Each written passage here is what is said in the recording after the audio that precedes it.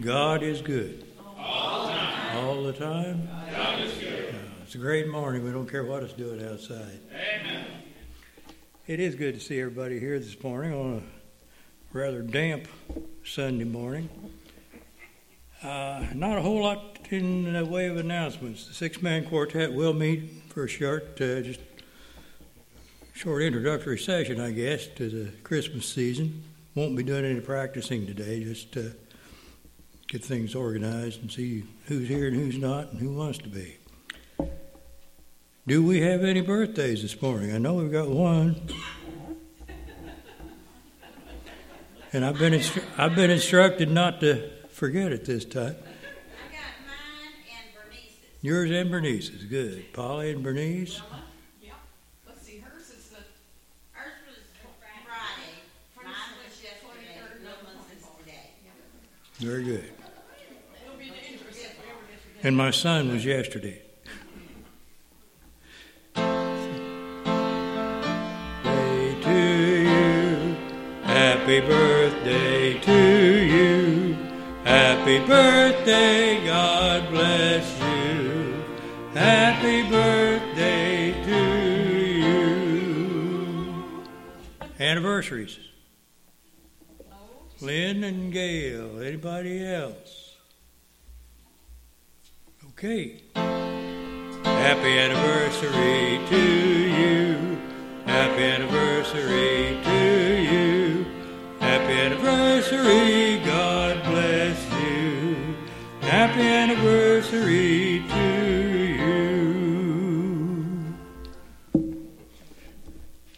you. Well, let's continue to praise the Lord this morning. We're off to a good start.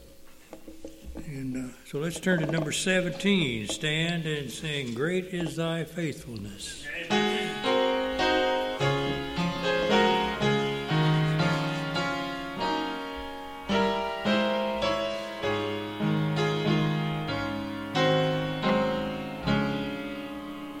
Great is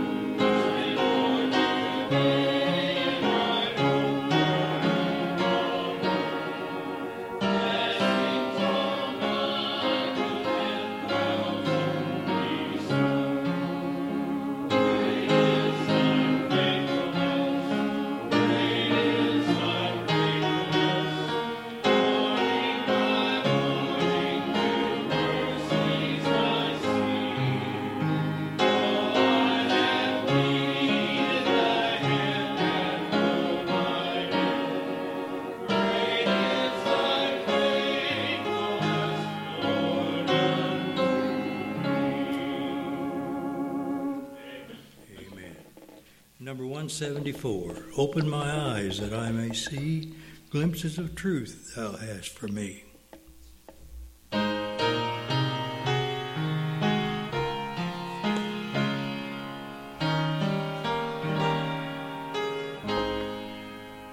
Open my eyes that I may see glimpses of truth thou hast for me. Placing my hands on wonder in thee, where shall unblessed set me free. Silently now I wait for thee, praying on God thy will to see. Open my eyes and open me, Spirit divine. Open my ears that I may hear voices of truth thou sendest me, and while the waves of sorrow my ear, everything falls to disappear. Silently now I wait for thee, praying on God thy will to see. Open my ears and open me, Spirit divine. Open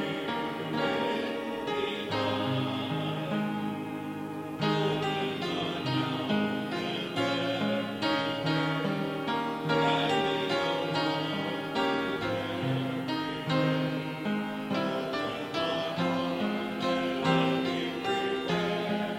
Open my heart and let me prepare, love with thy children thus to share. Silently now I wait for thee, praying my God thy will to see. Open my heart and open me, Spirit divine. Brother Mates, would you lead us in prayer, please? Father God, Lord, we praise you and thank you because we are so blessed. Lord, I just am so grateful for all that you have done for each of us. Lord, no one, not one person has ever been left out of your grace or your love or your mercy unless we exclude ourselves. Lord, you did everything that was necessary for us to be able to, by faith, receive salvation and the gift of the Holy Spirit and to be in your presence forever and ever. Not only in the life to come, but in this life now. Lord, we are grateful that we know that whatever we go through, whatever we challenge we face, we don't ever have to walk alone. We don't ever have to face any challenge alone. You are right there with us. And we're grateful. Lord, even when we are on our deathbed, even when we take our final breath, you are there with us. Wow, what a loving God. Lord, bless this service. Have your way in every heart. Draw us closer to you. In Jesus' name. Our Father, who art in heaven, hallowed be thy name. Thy kingdom come, thy will be done, on earth as it is in heaven. Give us this day our daily bread, and forgive us our trespasses, as we forgive those who trespass against us. And lead us not into temptation, but deliver us from evil. For thine is the kingdom, and the power, and the glory, forever and ever. Amen. You may be seated. Our communion hymn this morning is number 248, Blessed Redeemer.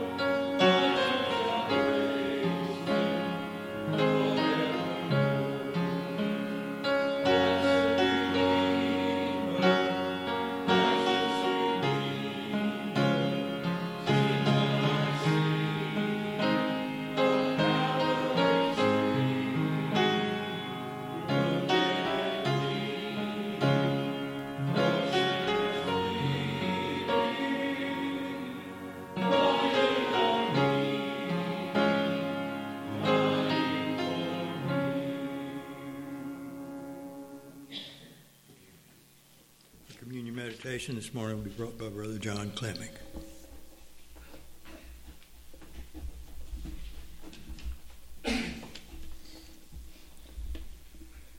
From Romans chapter 7, verses 18 and 19.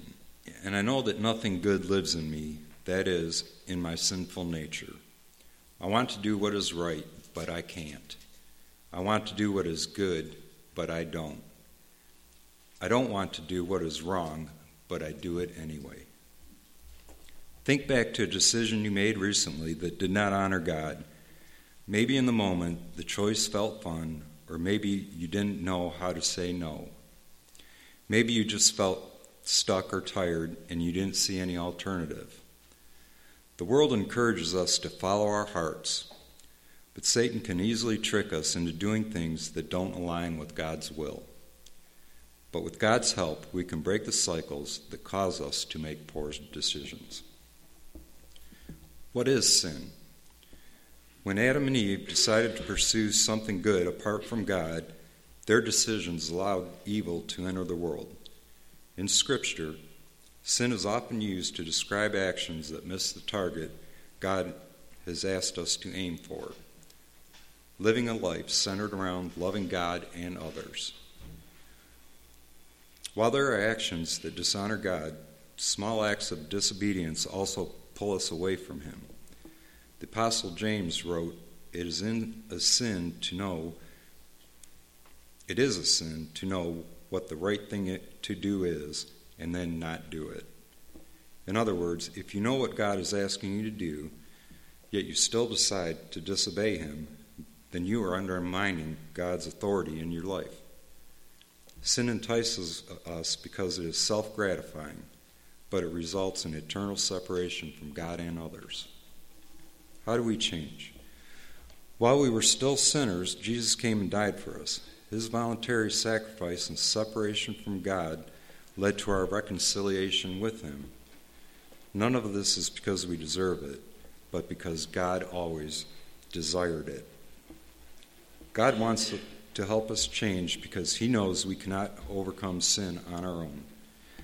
So if you don't know Jesus, the first step you can take to overcome sin is to invite Him to transform your life. But if you already belong to Jesus, He has given you the grace, strength, and forgiveness you need to live a life that honors Him. So when you find yourselves making choices you later regret, here are some practical steps you can take. The more time you spend with God, the more you will want to honor Him and do His will, and this makes sin less appealing. Over time, God will transform your mind and change the way you think. We weren't created to go through life alone. We were made to build each other up.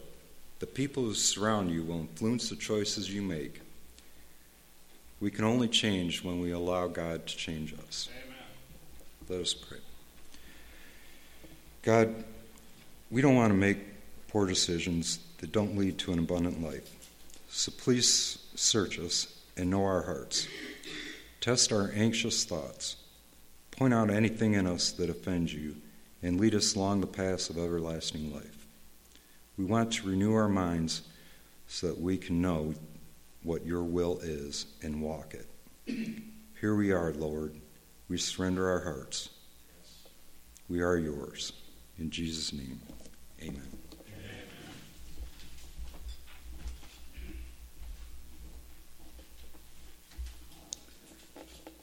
Let's take a few moments for a little private conversation with one-on-one with God.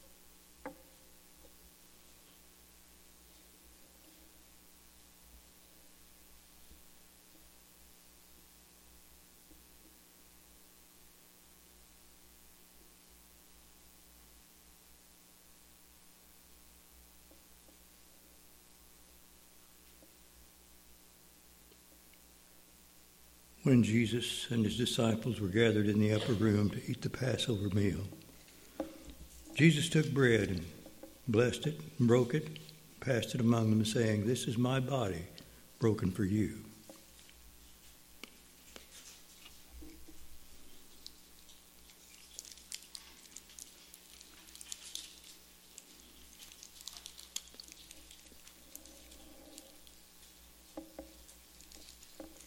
And likewise the cup, when they had eaten, Jesus took it, and giving thanks, offered to each of them, saying, "This is the blood of the new covenant, poured out for the remission of sins. As often as you do this, do it in remembrance of me until I come again." Drink of it, all of you.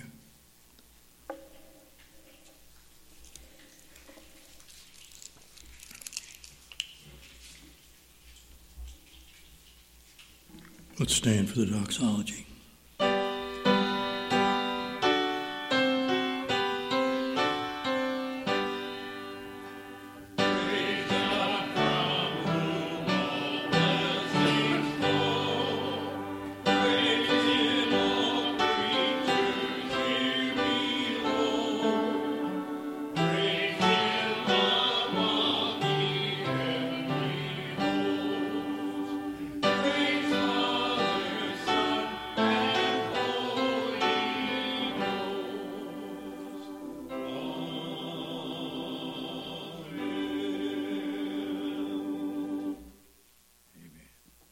Turn to number 304 for our praise hymn this morning.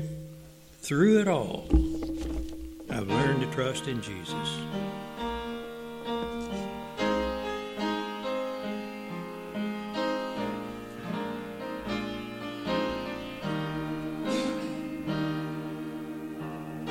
I've had many tears and sorrows.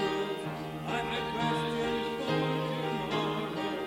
There have been times I didn't know right from wrong. But in every situation, God gave blessed consolation. That my trials come to only make me strong. Through it all, I've learned to trust in Jesus. I've learned to trust in God.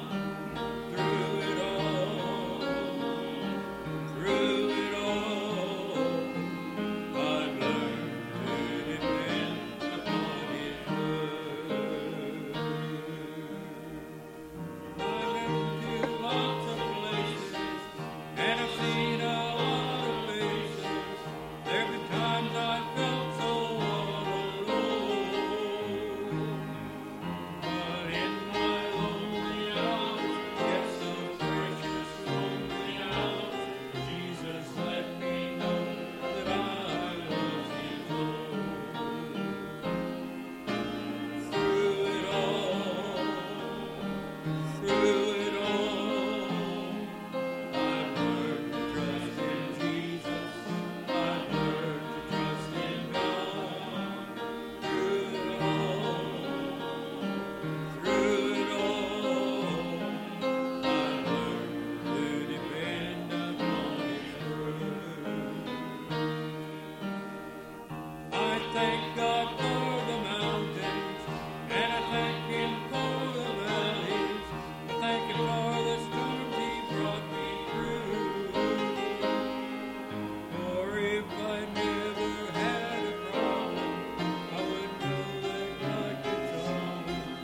Never know what faith in God could bring me through. So through it all,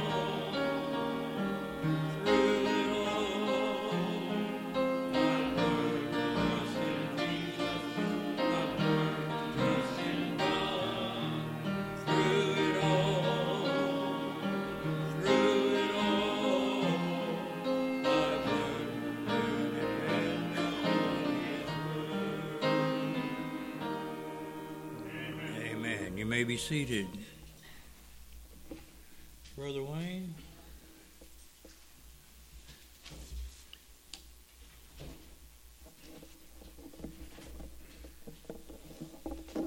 may seem like a coincidence, but God doesn't do coincidences. Amen. There was a reason behind the choice of this song 2 weeks ago and the weather this morning. Amen. We all have a lot of storms. Yes, we do. In Psalms 107, 29, it says, He makes the storm to calm so that the waves are still. And He does that for us. Amen.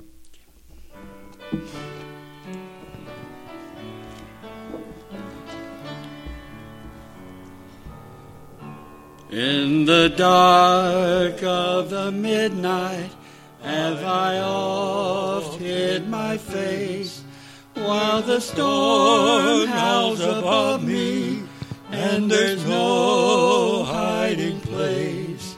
Mid the crash of the thunder, precious Lord, hear my cry, keep me safe till the storm passes by.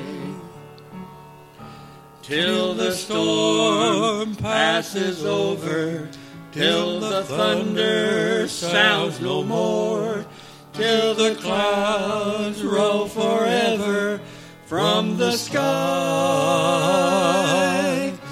Hold me fast, let me stand in the hollow of thy hand. Keep me safe till the storm passes by. Many times Satan whispered, there is no need to try, for there's no end of sorrow, and there's no hope by and by.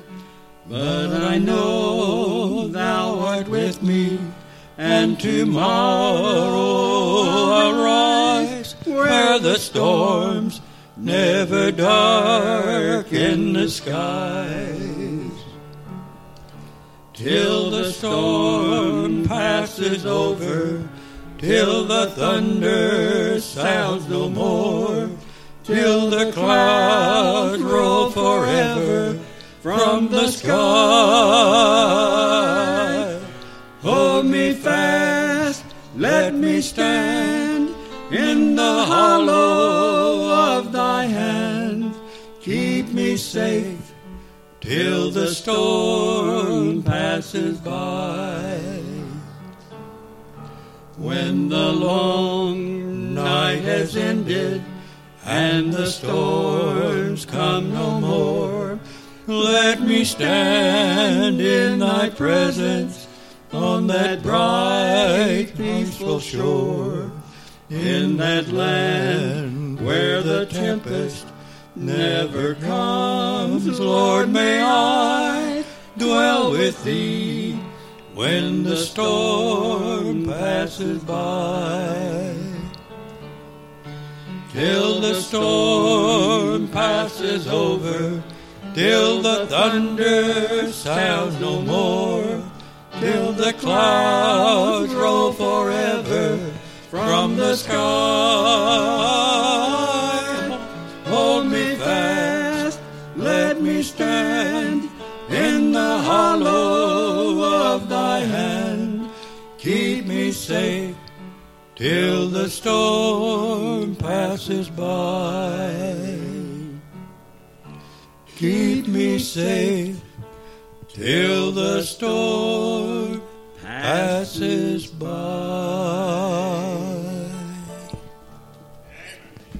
Thank you.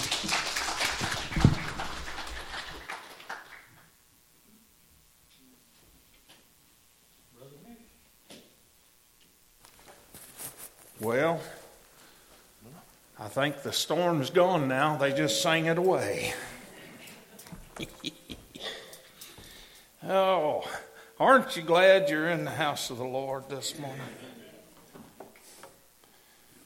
I can remember thinking that at times in my life I'd rather be any place besides the house of the Lord.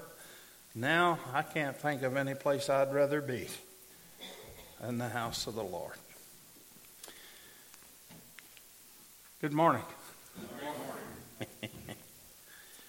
Well, we are continuing on here, and we're about to finish out Matthew 27 this morning, talking about the death of Jesus. Well, I guess we won't finish it out, but we'll get close. We begin verse 45. From noon until 3 in the afternoon, darkness came over all the land. About 3 in the afternoon, Jesus cried out in a loud voice, Eli, Eli, lama sabachthani, which means, my God, why have you forsaken me? When some of those standing there heard this, they said, he's calling Elijah. Immediately one of them ran and got a sponge. He filled it with wine vinegar, put it on a staff, and offered it to Jesus to drink. The rest said, no, leave him alone. Let's see if Elijah comes to save him. And when Jesus had cried out again in a loud voice, he gave up his spirit. At that moment, the curtain of the temple was torn in two from top to bottom. The earth shook, the rocks split, and the tombs broke open. The bodies of many holy people who had died were raised to life. They came out of the tombs after Jesus' resurrection and went into the holy city and appeared to many people. When the centurion and those with him who were guarding Jesus saw the earthquake and all that had happened, they were terrified and exclaimed, surely he was the Son of God. Many women were there watching from a distance. They had followed Jesus from Galilee to care for his needs. Among them were Mary Magdalene, Mary the mother of James and Joseph, and the mother of Zebedee's sons.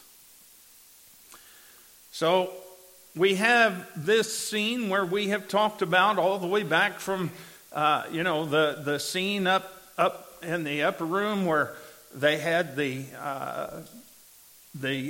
Passover meal, which then was changed into what we now call the Lord's Supper, which we just participated in. And then they went out to the garden to pray, and there is where the deceiver came. Judas came, brought the soldiers, and deceived Christ with a kiss. And then he was arrested and taken and went to kangaroo court.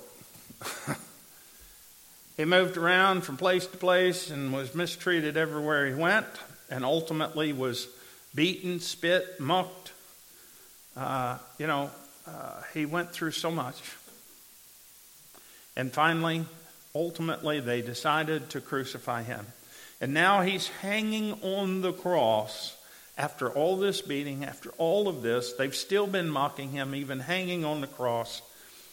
And now he comes to his last moments. But there's a lot of significance here. From noon until 3 in the afternoon, darkness came over all the land. There are many who say, well, this was a total eclipse of some kind. Well, maybe it was, maybe it wasn't. We're not really told that. There is a recorded time in history when there was an eclipse that was during this time frame. But even if it was, some people want to say, well, that's a natural explanation for what's going on. I'm sorry. You time it that way. That's supernatural, folks. Even if it's a natural occurrence, it's a supernatural timing and a supernatural event that took place here. If, in fact, it even was the time that particular darkness took place through that eclipse. We don't know that for sure. But here's the thing. You think about this. as they put him on the cross and stick him up there, all of a sudden it goes dark. You think you're not going to be thinking something like, uh-oh, what we just do? I mean, in the middle of the day, at noon, it goes dark, completely dark. So dark you couldn't even see your hand in front of you. And these people are like, something's not right here. And then, about 3 p.m, Jesus cried out in a loud voice, my God, why have you forsaken me? There's many different thoughts on this, but I think that the main idea here is that God cannot look upon sin. And for the first time ever, Jesus experienced a separation from his Father. His Father couldn't look on sin, so he turned away. He looked away and he withdrew himself. For the first time ever, Jesus experienced what it's like to not be in the absolute intimate relation and presence of God. What is hell about? Hell is about the absence of God as well as torment. You know, we go through what we consider hell on earth sometimes, but it's not. You know why? Because we still have God with us. We can still turn to him, and he still gives us grace and strength to get through it. In hell, you can't do that. And anything we face here is nothing compared to what hell's going to be like, folks. Where you're burning in flames continually, and worms are constantly eating on you. And there's no hope, no help of any kind, no hope, nowhere to turn, because you rejected the one who could help you to avoid that already, and it's too late. But Jesus, since he was paying the debt for our sin, he had to experience the absence of God's presence. And that's why he cried out here, my God, why have you forsaken me? It's not that he didn't know that he was going to have to go through this. He did. You know, there are many times when we expect something, but even when it happens, it still takes us by surprise. And it still hurts.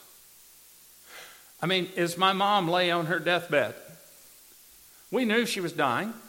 We knew we were waiting. But when she took that final breath, it still hurt, folks. It still hurt. So, this is the experience that Jesus is having. He's already been physically abused. Now, spiritually, he is also suffering.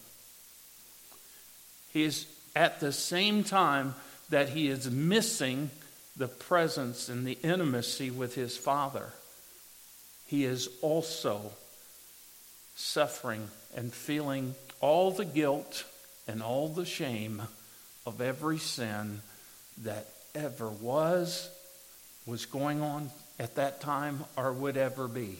He took every sin of every human being that ever had lived, was living, and ever would live. And he nailed it to the cross for all those who are willing to accept what he did on the cross as worthy of our salvation, as the thing that can cleanse us of our sins is his blood. We have to believe that if we are to enter the gates of heaven. You know, I can remember growing up, and every once in a while still hear somebody talking, telling a joke about heaven and you know, how you have to do this or that or the other. And as Peter meets you at the pearly gates, he tells you have to do this or that or the other in order to enter in. I'm glad that's just a joke. You know, I remember one of the things I heard people say was there was a guy who, you know, he was kind of promiscuous in his life. He wasn't really necessarily deserving of heaven, but Anyway, he came before Peter at the pearly gates, and he said, "Oh, wow, I didn't think I'd be here." And Peter says, "Hold on, you're not here yet." He says, "You haven't come through the gate yet." He said, "Oh, well, what do I have to do?" He said, "Spell Czechoslovakia."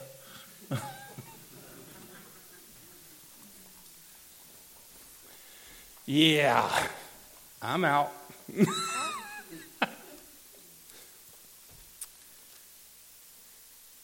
You know, it goes on to say that after he said that, some of the people standing there thought that he had called Elijah, the prophet, who was supposed to come prior to the Messiah to introduce the Messiah. That's what the Jewish people who are in their tradition are still waiting for. The Messianic Jews have accepted Christ already as their Messiah. But the more traditional Jews are still waiting, and they're waiting for Elijah. Every year when they have their Passover meal, they set a place at their table for Elijah. Waiting. A symbol. He's not here yet. We're still waiting.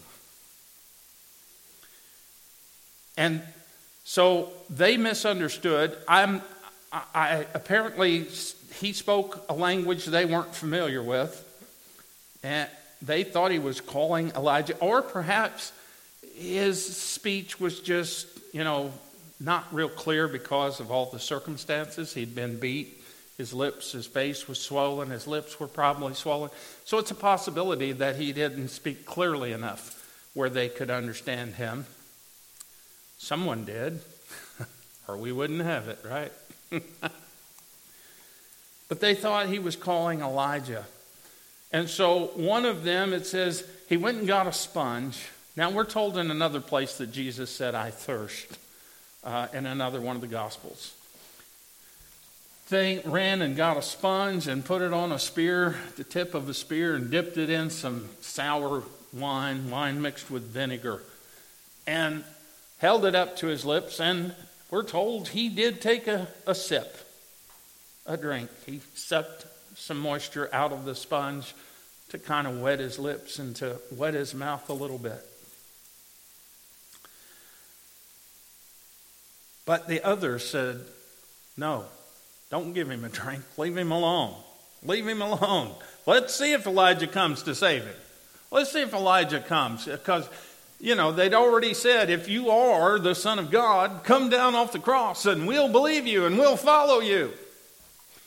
Then they heard him say, "Oh, well, he's calling for Elijah. Let's see if Elijah comes and takes him down. Then we'll believe him and then we'll follow him." Anything but accept the truth, right? I mean, here you get a letter in the mail from the IRS that says that you underpaid your taxes by $3,000, and you're like, no way. And you got an appointment to sit down with them so they can show you your mistake. No, no way. And then they show it to you, and then you're like, no way. That's that new math. Let's do it the old math way.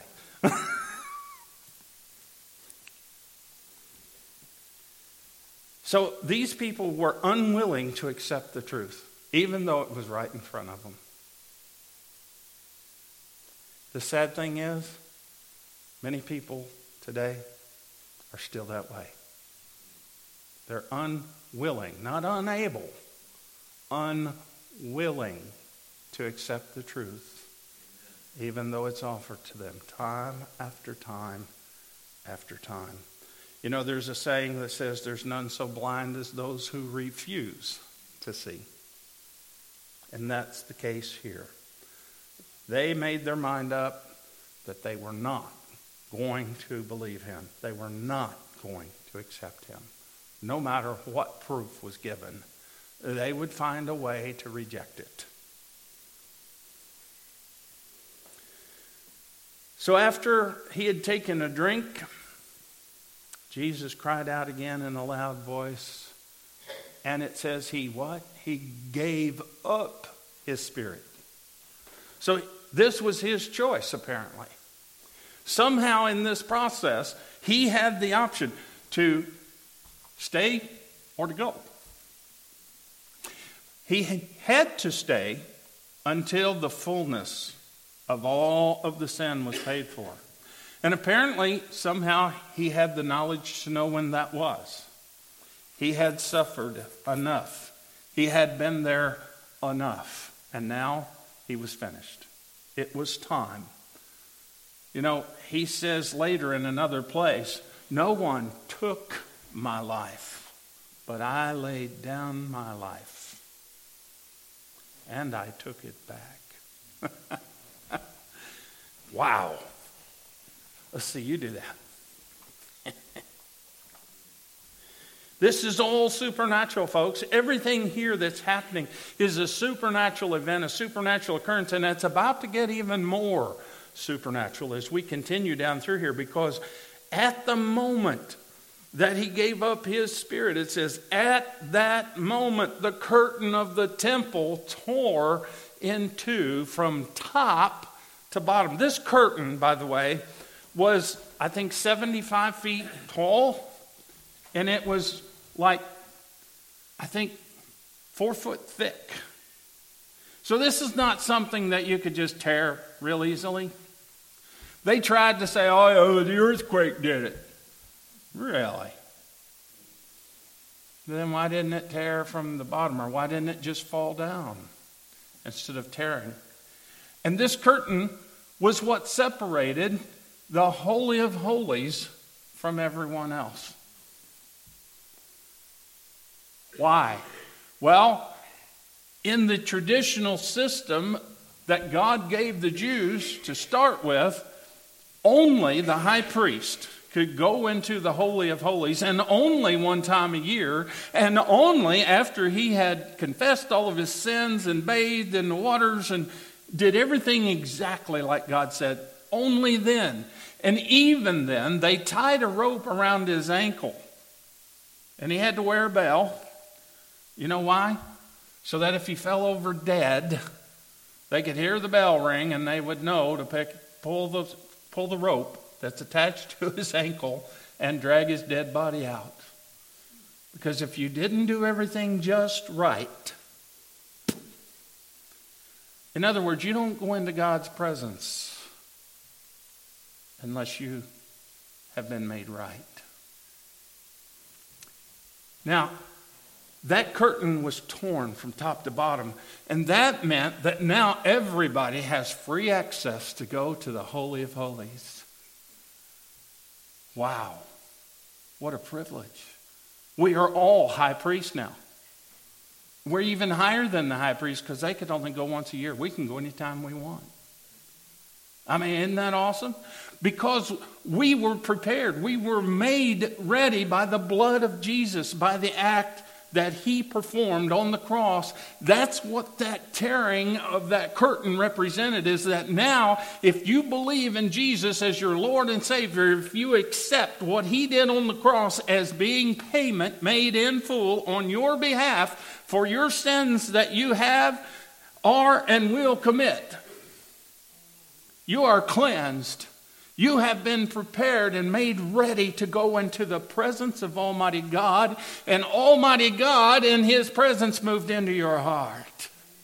The Holy Spirit lives in us. We are the church. We are the Holy of Holies. Wow. What a blessing, folks. What a blessing. What a blessing. All of this took place the moment that he gave up the Spirit. Not only that, but the earth shook. In other words, there was an earthquake. The rocks split and the tombs broke open. Oh, it was just a coincidence because of the earthquake. Well, let's see. Who timed the earthquake? Maybe God? And he controlled the earthquake to be right in that right spot at the right time to open the right tombs. Because we're told that the bodies of many holy people, not unholy people, but the bodies of holy people who had died were raised to life. Now, it says, goes on to say, they didn't come out of the tombs until after Jesus' resurrection. Why? Because Jesus is the first fruit. Jesus is the first one to resurrect from the dead and to leave. After his resurrection, it says, they came out of their tombs and went into Jerusalem, the holy city, and appeared to many people. Now, you know, there is those people to this day who will say, no, Jesus didn't resurrect. That was a lie. They stole the body. His disciples stole the body. If you remember now, those 2 guards that were there were paid off to say that. And many people still want to accept that story because it's easier to believe than to accept that Jesus resurrected. He came back to life. His body was reanimated after 3 days of being dead. Now, if that's not hard enough to accept, here's all of these people who also resurrected and were saw by many. So even if you reject that Jesus resurrected, how do you account for all these others? I mean, come on. There's all kinds of supernatural events going on here, all at the same time, and it's all around what happened to Jesus, folks. You know what? There's a place on earth where people can go to see supernatural events all the time. You know where that is? It's called church. Where Jesus is and where Jesus resides and where Jesus is being worshiped and upheld as the perfect Son of God, and where he is being honored and where we consider him to be holy and righteous, guess what? That allows for supernatural things to happen. Let me ask you something. What do you call it when a person who is basically a zombie, a dead person walking around, they're dead in their trespasses and sins, when they become alive again in Christ? I would call that a miracle, wouldn't you? Amen. They were dead. They were resurrected to life in Christ, made a new creature in Christ. You are a miracle. Every one of you that have been resurrected from the dead of your trespasses and sins into life in Christ, every one of you is a miracle. So don't say miracles don't happen. You are one. You is one. Ain't that right, Bob?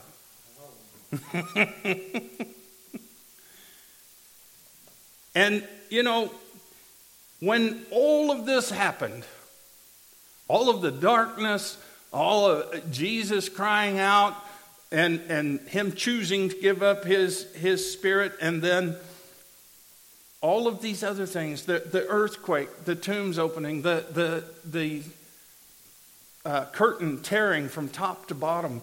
The centurion, it says, when the centurion and those with him who were guarding Jesus saw the earthquake and all that happened, they were terrified.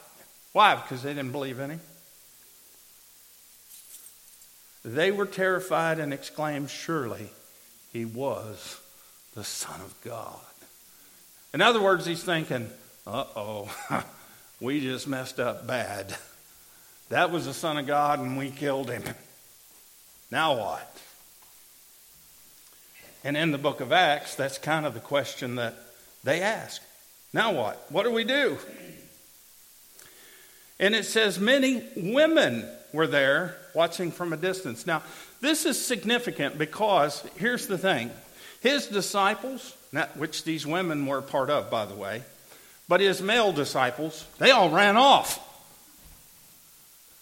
But the women, they stayed there. Why? Because women at that time weren't considered a threat, regardless of what they thought or believed. They couldn't even testify in court. So they could come, they could watch, they could be there. But if the male followers had been there, there's a possibility they may have been crucified also. So they ran and hid. But the women were not considered a threat. Now, there is an exception. John came back and stood at the cross. We know that. In another of the Gospels we're told. But the women were there, many women watching from a distance. They had followed Jesus from Galilee to care for his needs. In other words, they had been with him all the whole time. These women, they had put faith in Jesus as their Messiah, as their Lord. They were dedicated followers. They were willing to do whatever needed to be done to help him accomplish his mission. They were faithful. And they were there with him to the end. And it says, among them were Mary Magdalene, whom had the 7 demons cast out of her. Mary, the mother of James and Joseph.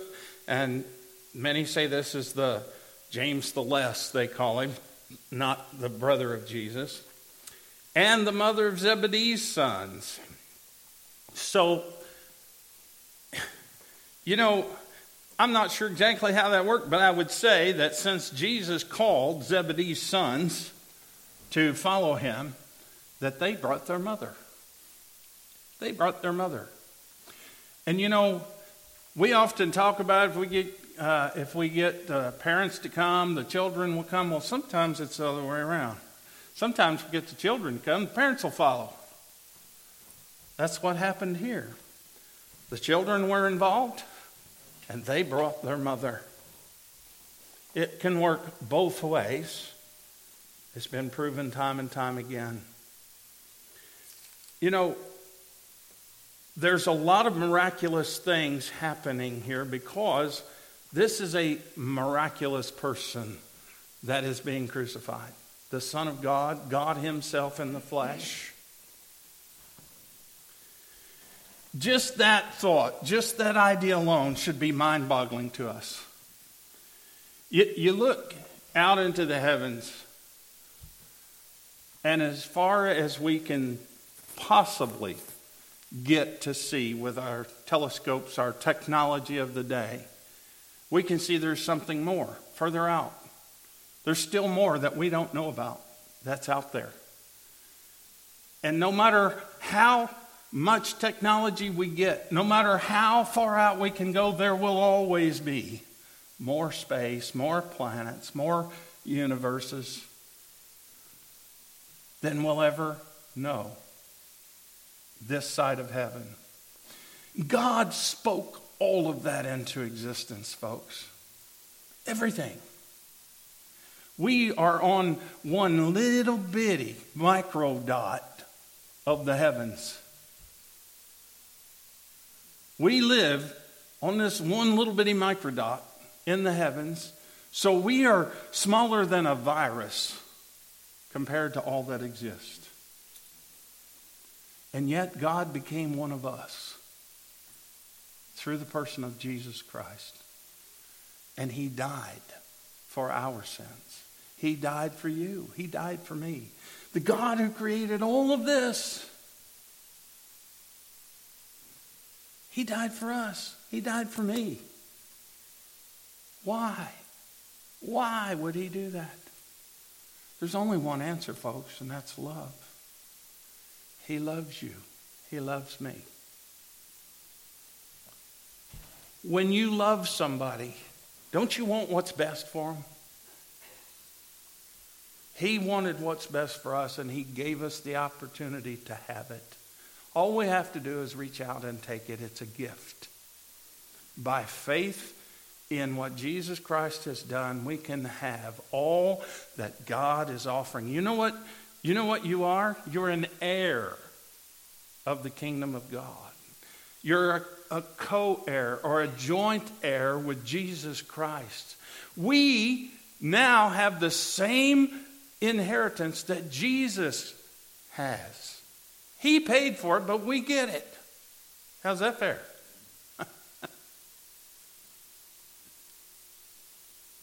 Wow. God gave us the opportunity to have equal share with his son Jesus. Not just in heaven, but right here on earth. The miraculous things that Jesus did when he walked on this planet, the Bible says you will do even more than I did. You will accomplish even more. Why? Because we have more time. We have more time than he had. But if we want to see those miraculous things, we have to walk in faith. We have to walk believing. Jesus said, whatsoever you believe, you will receive when you ask. Whatever. Now, does that mean I can ask for a brand new Mercedes-Benz to be sitting in my driveway in the morning? No. When he said that, in context, he's saying, according to my will. Whatever you ask, that's in my will. When we're praying for someone else's soul, when we're praying for the betterment of other mankind, when we're praying for the betterment of ourselves, he hears and answers those prayers. And I'm not talking about materialistic betterment. I'm talking about our spiritual growth. There can be material things that he will grant us also. He knows all of our needs, the Bible says, and he grants that we will have everything we need. But the problem with that is we often want more than he says we need. And then we get upset. Oh, why can't I have that? So-and-so's got it. Sound like a 3-year-old. We need to learn, as the Bible says, to be content with such as we have.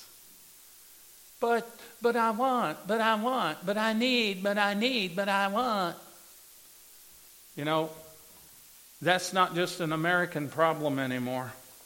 It's worldwide now. Everyone is self-centered. Everyone wants more than God intended for them to have. Now, there are little villages, I'm told, in Africa, where these people literally are dirt poor because they have dirt floors. And sometimes they eat bugs and different things. That's part of their regular diet because that's what's available to them. And when an evangelist comes, a missionary comes to share the gospel, they will store food up for 2, 3, 4 days more and go without eating so they can feed that evangelist when he comes. They will sit back and watch him eat and give thanks to God that they were able to meet his need. I wonder if we would do that. And by the way, many of them walk for 2 or 3 days to go to where he's going to speak because they don't have cars. And when they get there, they either sit on something that's very hard and uncomfortable or they stand until they walk back home. It's hard to get people in America to go across the street to go to a church. I guess that what it comes down to is we just saw how much he loves us. How much do we love him back? What are we willing to give him in return for what he's given for us? He gave all. What are we giving? What are we willing to give? He may call on us one day to give our all, or at least be willing to. You know, I know for a fact there are people who's been called to go to places like there was a missionary who went to a place where they knew the people there, 8 people. But he went anyway. And he was eaten. Ultimately, he wasn't for a while, but ultimately he was eaten by the people. And then his wife went back, and the whole village was converted to Christianity. They gave up eating people. They stopped worshiping the false gods and came to love Jesus.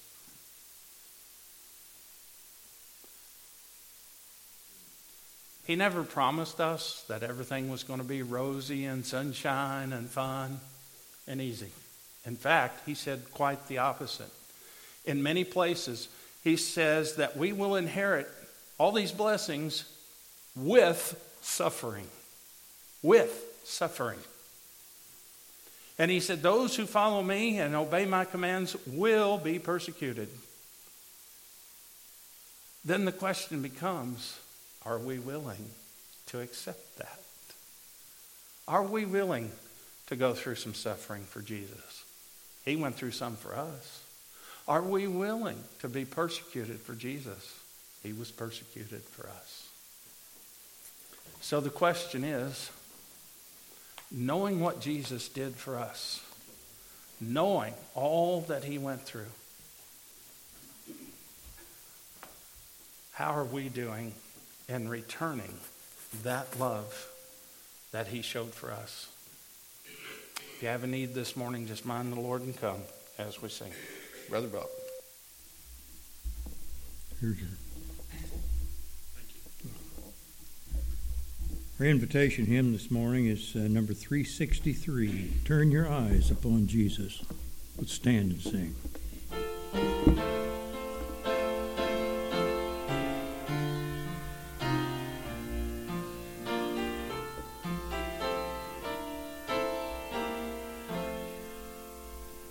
Oh, soul, are you weary and troubled?